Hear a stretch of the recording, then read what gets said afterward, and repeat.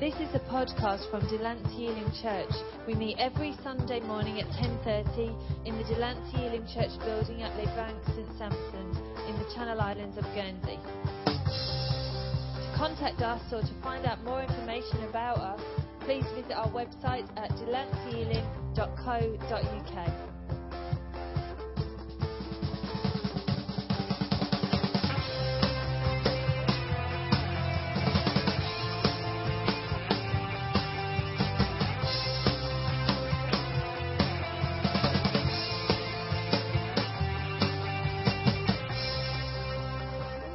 Praise God. Amen. It's great to be in the presence of the Lord, isn't it? And to know that He loves us, He cares for us, and that we can have a life fulfilled, we can have a life living for Jesus Christ. Today I want to talk about this time tomorrow. And that's the title of my sermon today. Last year we did a series called Ministry in the Marketplace. I'm sure and hopefully you can remember it. And the aim of that sermon series was to take a fresh look at what ministry was and who is involved in it and how it is brought out in our day-to-day lives. And that is not limited just to full-time paid Christians, okay?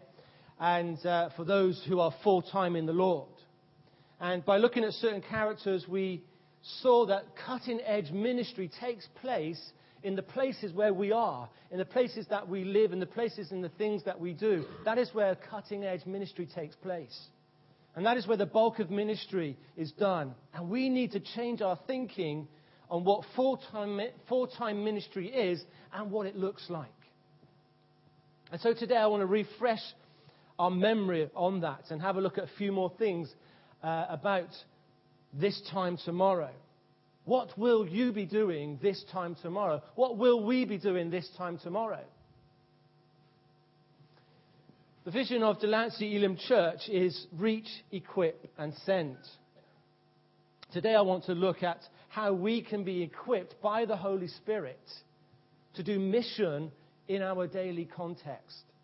To be able to live abundant lives for Jesus Christ.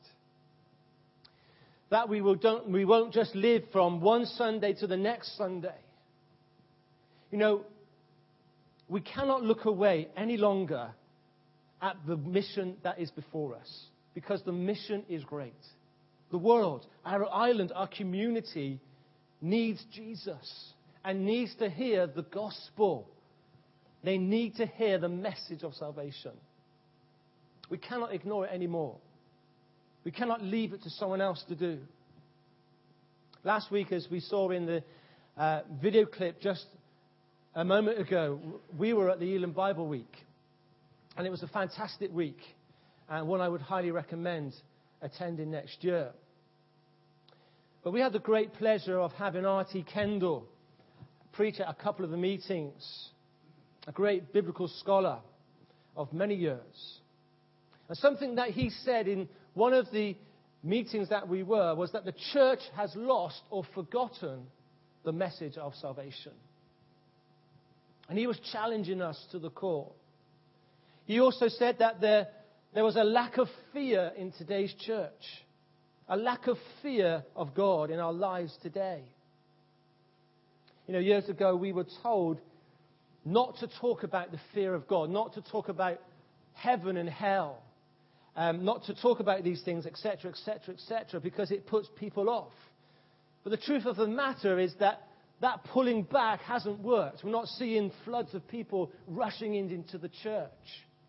And in that stepping back, in that trying to make the message a little bit more palatable, we maybe have lost that message of salvation. In fact, by stepping back, we have seen the opposite. We have seen a decline in the church people attending church. And R.T. asked this question. Where will you be in 100 years? Where will you be in 100 years?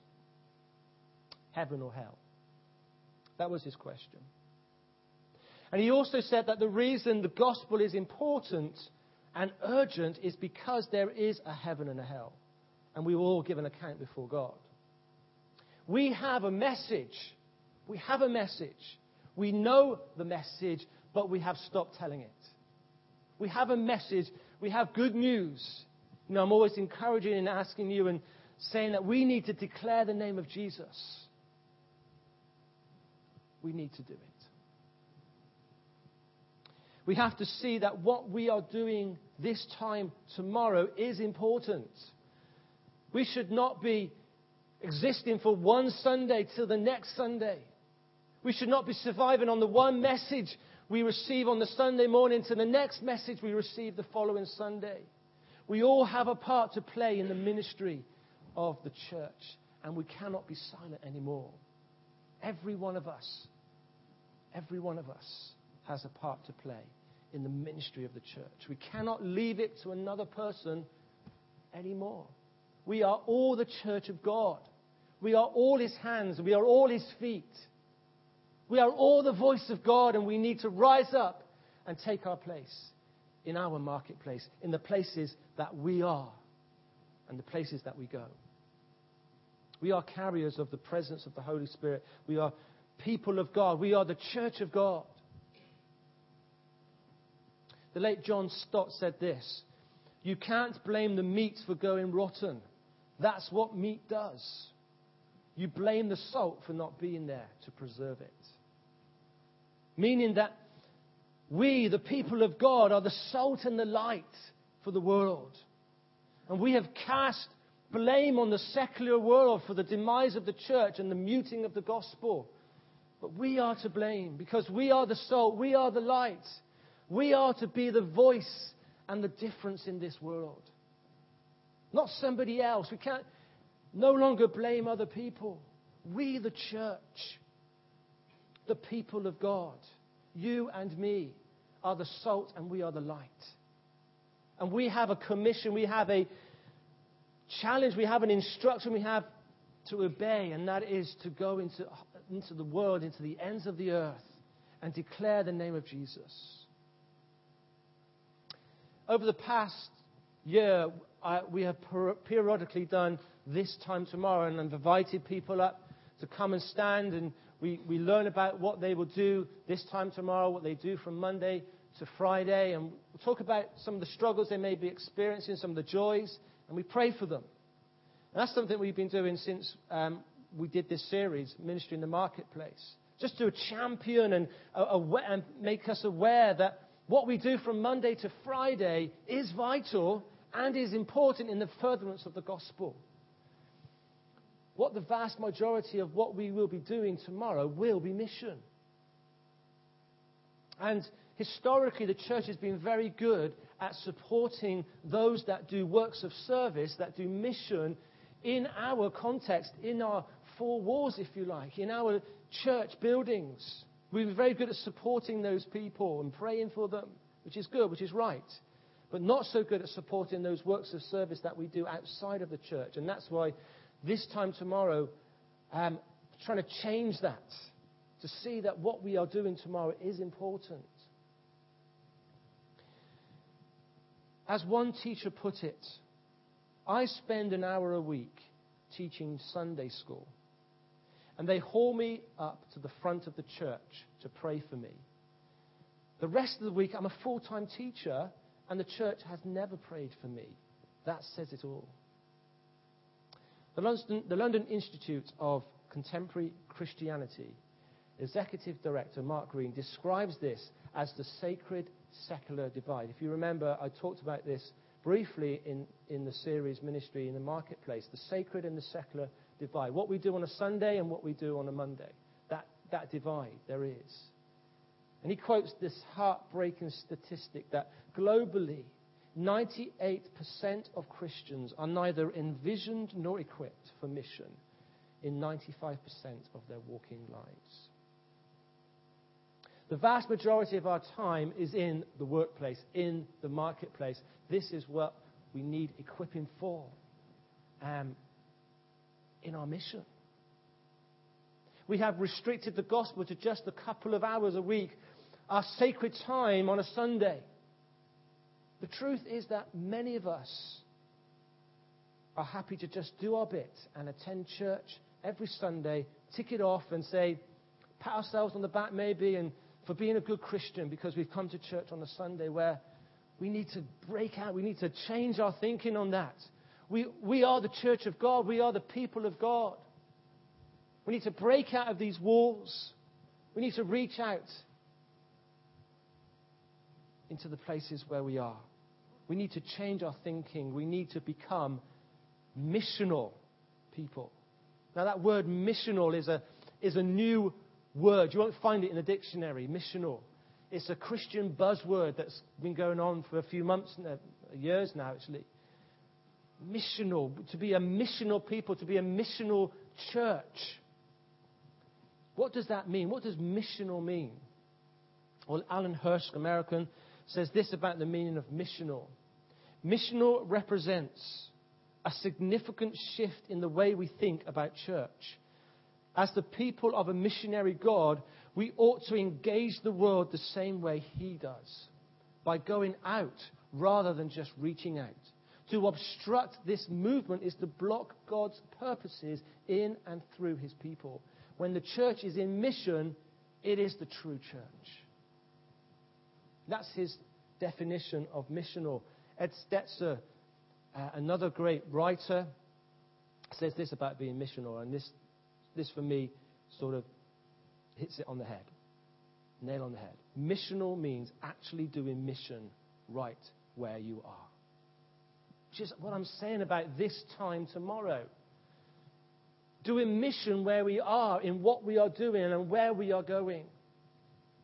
We need to break this sacred secular divide that has built up in our lives, in our church lives, and live our lives for Christ and make his name known in all areas of our lives, to become whole life disciples and be aware that the gospel is not just limited to specific times. Whilst we were at conference, I was touched greatly, and many of us were, by a testimony of a young lady called Magda.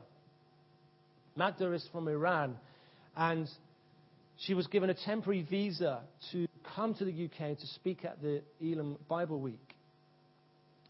And she was talking about the time she went to university in Tehran, and where she was the only Christian on campus, almost the only Christian on campus. And she was not allowed to talk about her faith and talk about Jesus. She found that extremely difficult and was desperate to share the good news of Jesus. And I'll tell you why that touched me. It touched me because we live in freedom. And we have freedom of speech. And we are not talking about Jesus. This girl, when she was at university, she's not a girl now, she's about my age, about 40. And when she was at university, she wasn't able to talk about Jesus, and that broke her heart. Yet we have the freedom of speech, and we don't talk about Jesus in the places where we are, in the places that we work, in the things that we do. Or if we do, it's not very much. It touched me. That we are not making the name of Jesus known in the places where we are. Magda was desperate to talk about Jesus and can't, when sometimes we just can't be bothered. Let me tell you, I just want to tell you a story. Her story, Magda's story, is fairly long, but I just want to share with you her story as part of my word today. They brought her over, and after the main meeting, we were meeting in another meeting room in the complex there, and it was quite striking because there was a queue. It must have been going for hundreds of people to come in and listen to this woman's testimony, and this is her testimony. She says, "I was raised in a Christian family and had a passion to serve since I was a teenager. I really loved going to church, and I even remember one day telling my mum how I wished I could live in a church. As a teenager, I was an active member of the worship group and served in the Sunday school. I was the only Christian in our university, and my classmates used to say I was different from the rest of them." That's salt and light, isn't it? "I could not openly talk about my faith, but I was glad people still knew I loved Christ. In the second year at university, I got to know a man who seemed to know quite a lot about me and my family. He had found out that I was a Christian and told me, I love Jesus too. I want to get to know your family. At the time, our home served as a house church for local believers, and my father was its pastor. My new friend used to come to our meetings, and after a while, he told me that he had fallen in love with me and wanted to marry me. 3 months later, we got engaged and then married. I thought his love was real. As soon as we were married, I faced a dark reality. My husband was not a Christian. The way he treated me got worse and worse. He didn't like me visiting my family, and he hated me for my Christian faith, calling me an infidel and an apostate. He kept on threatening me that he would report me and my family to the Islamic authorities so that they could hang us for being Christians. Though he was not a practicing Muslim, he would deliberately recite verses from the Quran every night in a loud voice just to annoy me. One day I asked why he had married me since he hated me and my family so much. He shamelessly replied that during our days at the university, he had followed me home after the class one day. And seeing that I lived in an affluent neighborhood and was a pretty girl, he decided that I was worthy of him. This was like pouring cold water on my emotions. I couldn't believe someone would marry for such superficial reasons. Feeling helpless and lonely, I prayed that God would give me a child. I wanted to be a mother, but my husband said he didn't want a child from an apostate woman.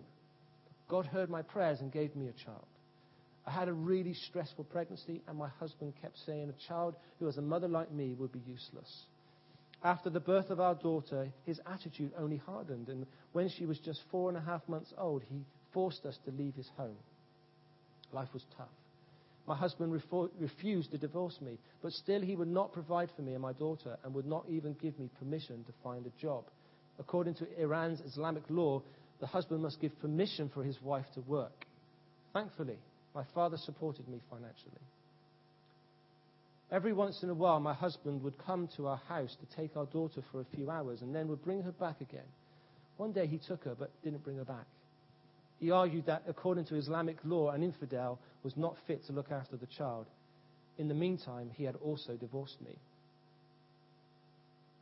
I immediately hired a lawyer to regain custody of my daughter. She was just 2.5 years old. And my lawyer told me, according to the Iranian constitution, a little girl can stay with her mother up to the age of 9. But on the day of the court hearing, the judge told me that the law in the constitution did not apply in my case. The judge told me there's only one way you can take custody of your daughter: if you come back to Islam and recant your Christian faith. We will give you your daughter.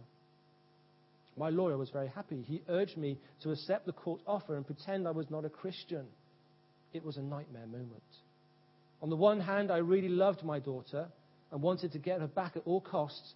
But on the other hand, I loved Jesus. On the other hand, I loved Jesus and had felt his living presence with me throughout my life. There was no way I could bring myself to deny Jesus. Deep in my heart, I felt peace that God was in charge. During those tense moments, I felt as if Jesus was waiting for my answer. Would I choose him over my daughter? I told the judge that I would never deny Jesus. So the court ruled in favor of my husband and took my daughter away from me. This was the darkest chapter of my life. I missed my daughter terribly. I spent my days smelling her clothes, thinking of what she might be doing and weeping. I became more isolated and was easily offended. I felt wronged and became depressed. I spent hours alone in my room crying.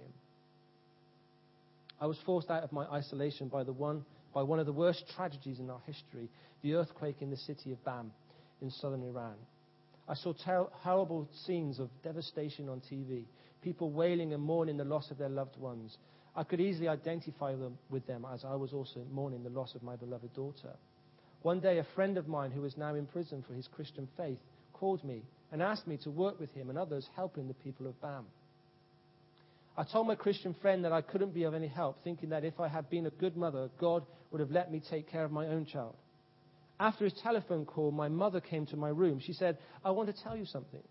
When you trusted God in the court and did not deny Jesus, God was with you.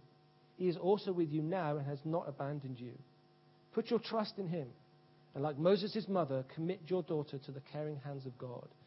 He will take care of your daughter and will guide her in the river of life, and one day he will bring her back to you." My mother's words greatly encouraged me, and I decided to call my friend and let him know I would be coming to help.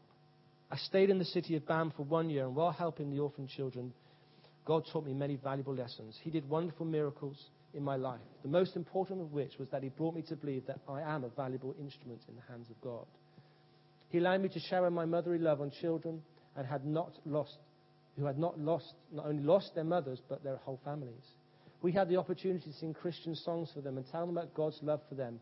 And despite the potential dangers, we also had the opportunity to pray with the people of Bam and tell them about Jesus. I was mother to many children, and God was abundantly making up for the dark days of my life. God gave me a chance to rediscover myself and my talents and realize that I can use my talents for his glory. Most important of all, he put songs of joy and gratitude on my lips, things that have been absent from my lips for a long time. After BAM, God used me in other places too. As I write this, I have yet to see my daughter, though I sometimes talk to her on the phone. But I can say with absolute confidence that not even for a moment do I ever regret my decision in the court to choose God over my daughter. It is hope in the truth that God has loved me and my daughter that has kept me going. I am still waiting, but I know that God is faithful. He has heard my prayers for my daughter, and he will have the last word. So it's a tragic story, but a great story, testimony of the willingness of this child of God to speak up, to not deny Christ. I use that illustration to challenge us this morning, to provoke us this morning, that we need to rewrite our thinking. We need to rewire our thinking on and see that we are followers of Jesus Christ and should be proud of it. There is a heaven and there is a hell, and we shall meet God one day. I know where I'm going, but there are millions of people that do not know and have not even been told. You know, we have a fear maybe of telling the good news of Jesus because of what people may think, and have ignored the fear of the Lord and the commission that we have to take the good news out to the ends of the earth. The fear of the Lord should be greater than the fear of what people might think. This is what R.T. was saying about we have lost that fear of God.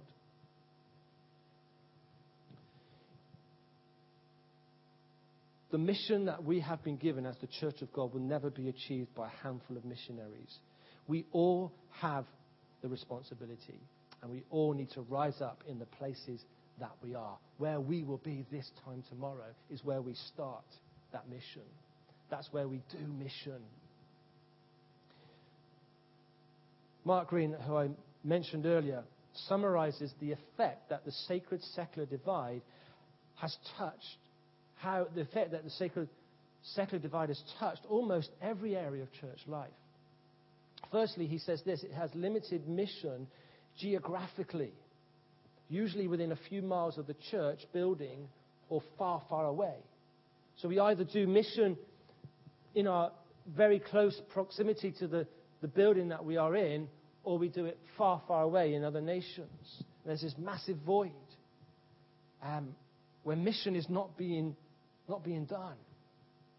Our mission should not be limited to just to those that surround our holy temple called the church, which it is not, of course. We are the church. The place where we meet is only a building. We have entrenched ourselves in our holy buildings and have neglected the furtherance of the gospel. I like to listen to podcasts, and I'm listening to the podcast at the moment and being challenged greatly by a preaching series by Andy Stanley from America, who talks about the first church when Paul was on the earth, the first church, and how that church and the 21st century church that we live in is nothing like it. The church in the first century was a movement. It was something that was always on the move. There was momentum in the church. The church in the 21st century has become stagnant and living in its past blessings and its anointings. We have to break out of our concrete temples and become a movement again.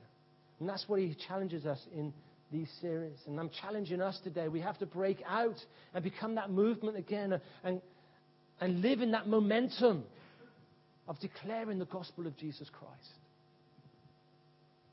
We need to become disciples of Jesus and follow him wherever he leads.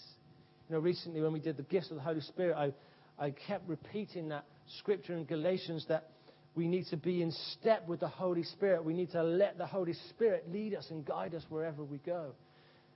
And as followers of Jesus, we need to follow God. We need to follow Jesus wherever he leads us. There needs to be momentum. Secondly, Mark Green says that the sacred-secular divide has limited mission in terms of personnel, since mission tends primarily to be seen as the province of church-paid people. The perspective that mission is limited to those that are paid by the church needs to be changed. For far too long, ministry has been seen as an achievement of status, and people are desperate to stand behind this pulpit and be full-time for Jesus.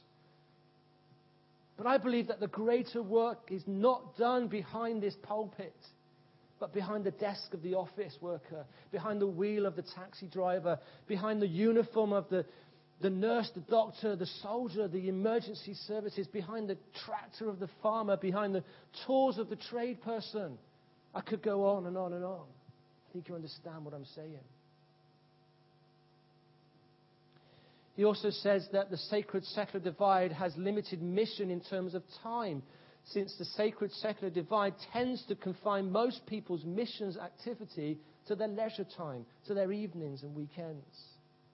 The way of the church has been for too long that mission takes place in the evening, takes place on the weekends, and the church has limited it to those times. Leaders have pleaded with their congregations to be part of the mission of the church, and limited it to certain events and programs. What we are doing this time tomorrow is when the major mission work can be done. More work can be done in the office than I can do behind the pulpit. I can equip you and train you and inspire you and challenge you, but the greater work, the bulk of work is done in the place where we are and the places that we go. In the conversations that we have, that we come into contact with, through being the salt, through being the light in the places that we are. And the fourth thing that Mark Green says is that the sacred-secular divide has limited the scope of the gospel and the message that we share with others.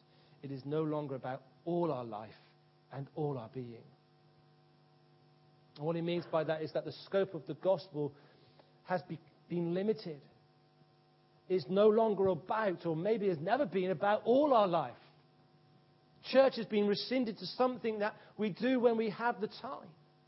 Church has become just another thing that we do, another bolt-on. It has been put alongside our leisure activities, and meeting together as the church no longer takes precedence in our lives. We will fit it in if it doesn't conflict with our social lives or with the many other things that we want to do. Church is no longer about the furtherance of the gospel. We are the church. We are the church. And I've said this before. This is God's master plan. The church is God's master plan on declaring the name of Jesus, of being missional people. It's time to change our thinking. Jesus came and died for our sins. He came and died for the sins of the world to make it possible for mankind to live a life, and a life that is full here on earth, and also to be destined for heaven rather than hell. The gospel is what we are all about. We are here because of the resurrected Jesus Christ. We celebrated that a couple of weeks ago. The resurrected Jesus Christ is why we are here. We are here because of the sacrifice that he has made. And we are alive, and we are to live out that in our very being. This time tomorrow is of paramount importance. What we will be doing where we are, what we will be doing is where we are to be doing mission.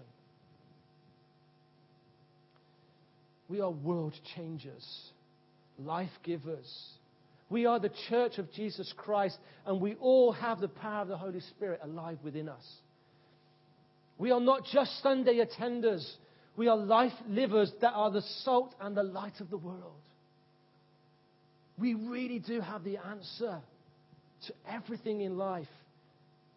And if we are in some doubt about that, then we need to get on our knees and seek the face of the Lord once again. If we doubt we have the answer, we need to recapture our first love and live a life of discipleship and disciple makers.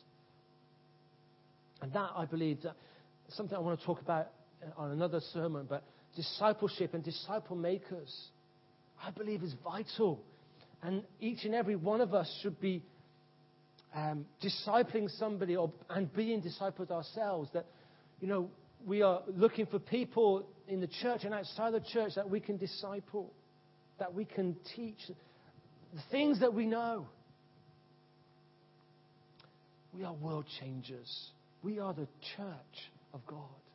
This building is not the church. It's just a place where we are thankful that we can come in freedom to meet, to worship together, to be encouraged, to be challenged, to be equipped, to go into the things that we will do this time tomorrow. I want to conclude my sermon this morning with a great poem or monologue by an Elam minister and communicator called Malcolm Duncan. And it's called I Want to Be a God Gazer. And this is a powerful, powerful poem. And I'll try and say it without crying this morning. I want to be a God gazer, captured by the brilliance that springs from the radiance of you. I want to be a God gazer, not a cheap food grazer or an easy option laser. I want to be a trailblazer for the ordinary, everyday life. I want to be a God gazer, not just copying the halcyon ways that shimmer brighter in the haze of bygone rays and the good old days. I want to be a God gazer, looking beyond the trappings of success, cutting through the stucco of responsibility like a laser piercing darkness. I want to be a God gazer, reaching for the stars and seeing beauty in the moment by becoming fluent in the language of the God who is here, who is now. I want to be a God gazer until my imagination is saturated, until my thirst is sated, until my passion is stirred, until my intellect is stretched as far as it can be, until my yearning yearns for others to be free. I want to be a God gazer, not a meetings manager or a people pleaser or a tea and sympathy vicar, not a leadership trainer, not just a speaker, but a seeker. I want to be a God gazer, and for a moment I want God to gaze through me. I want others to see His eyes, heart, mind, and love above everything else in me. I want to be a God gazer, captured by the brilliance that springs from the radiance of you.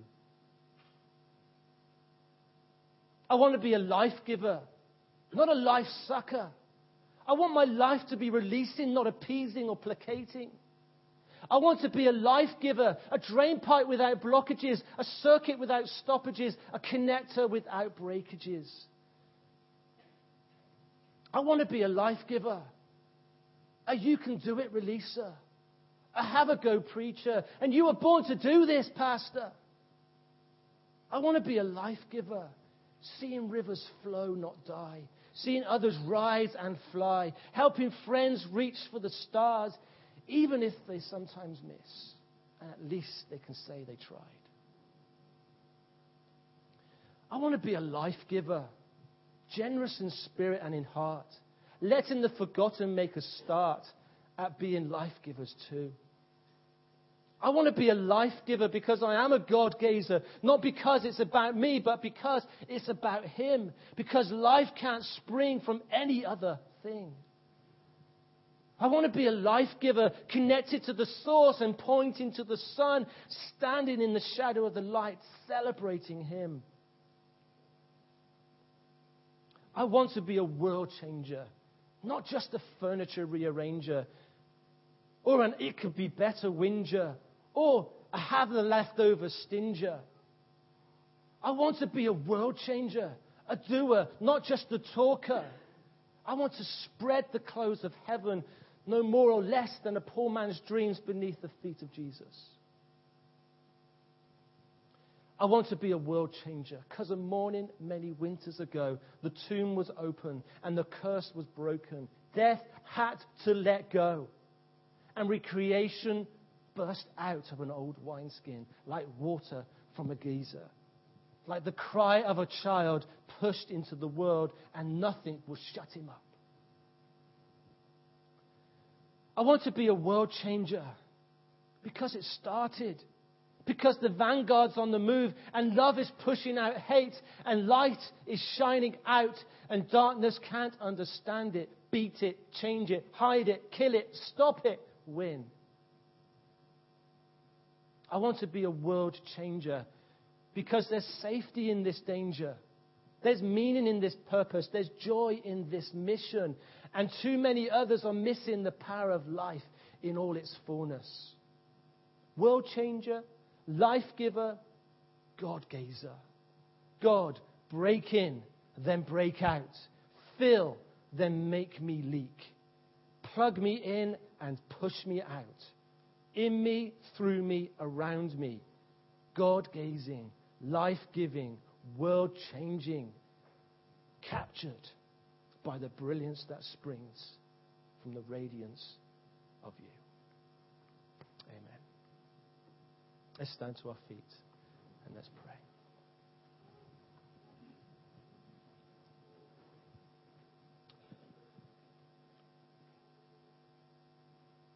Father, we want to be world changers. We want to be life givers. We want to be the church that you planned us to be. A church that is filled with your love, filled with your power, filled with your Holy Spirit. And as I've just said, people that leak you. As you fill us with your power and your love, may we leak that power and love in the places that we go to. May we no longer settle from going from Sunday to Sunday and making Sunday when we can make it. But may we see that our times together are precious times where we are equipped, precious time together where we hear your voice as a church, as a congregation. Lord, may we no longer be stagnant and still. May we be a church that is moving, a movement with momentum. Lord, I pray, Lord, that we will become disciples and that we will disciple others in you and in your love. Lord, may we be challenged by this word today. May we allow it to just infiltrate our lives. May it infect us, Lord, in a good way. Lord, I pray today that we would stand in your presence today and make a decision and recognize that we are the church. That we don't come to church, that we are the church. And every one of us, nobody is excluded here today. Every one of us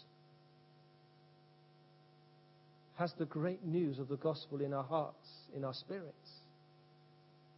And I pray for every person here today, wherever they will be this time tomorrow, would remember the words that we have said today. And be encouraged that where we are this time tomorrow is where you have placed us to do ministry.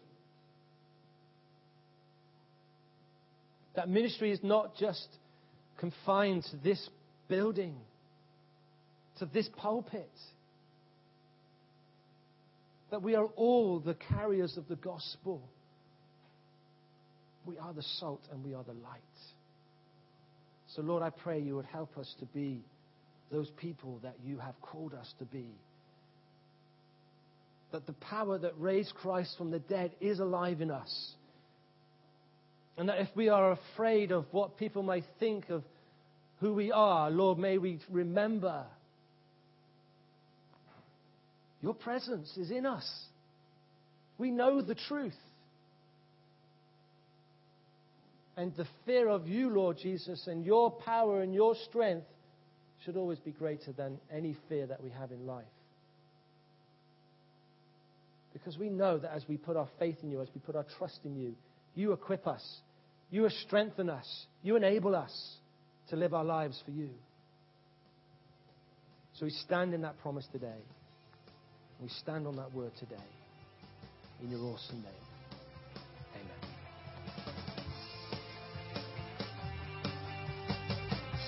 Thank you for listening to this podcast from Delancey Elim Church. For more podcasts, information, or to contact us, please visit our website at delanceyelim.co.uk.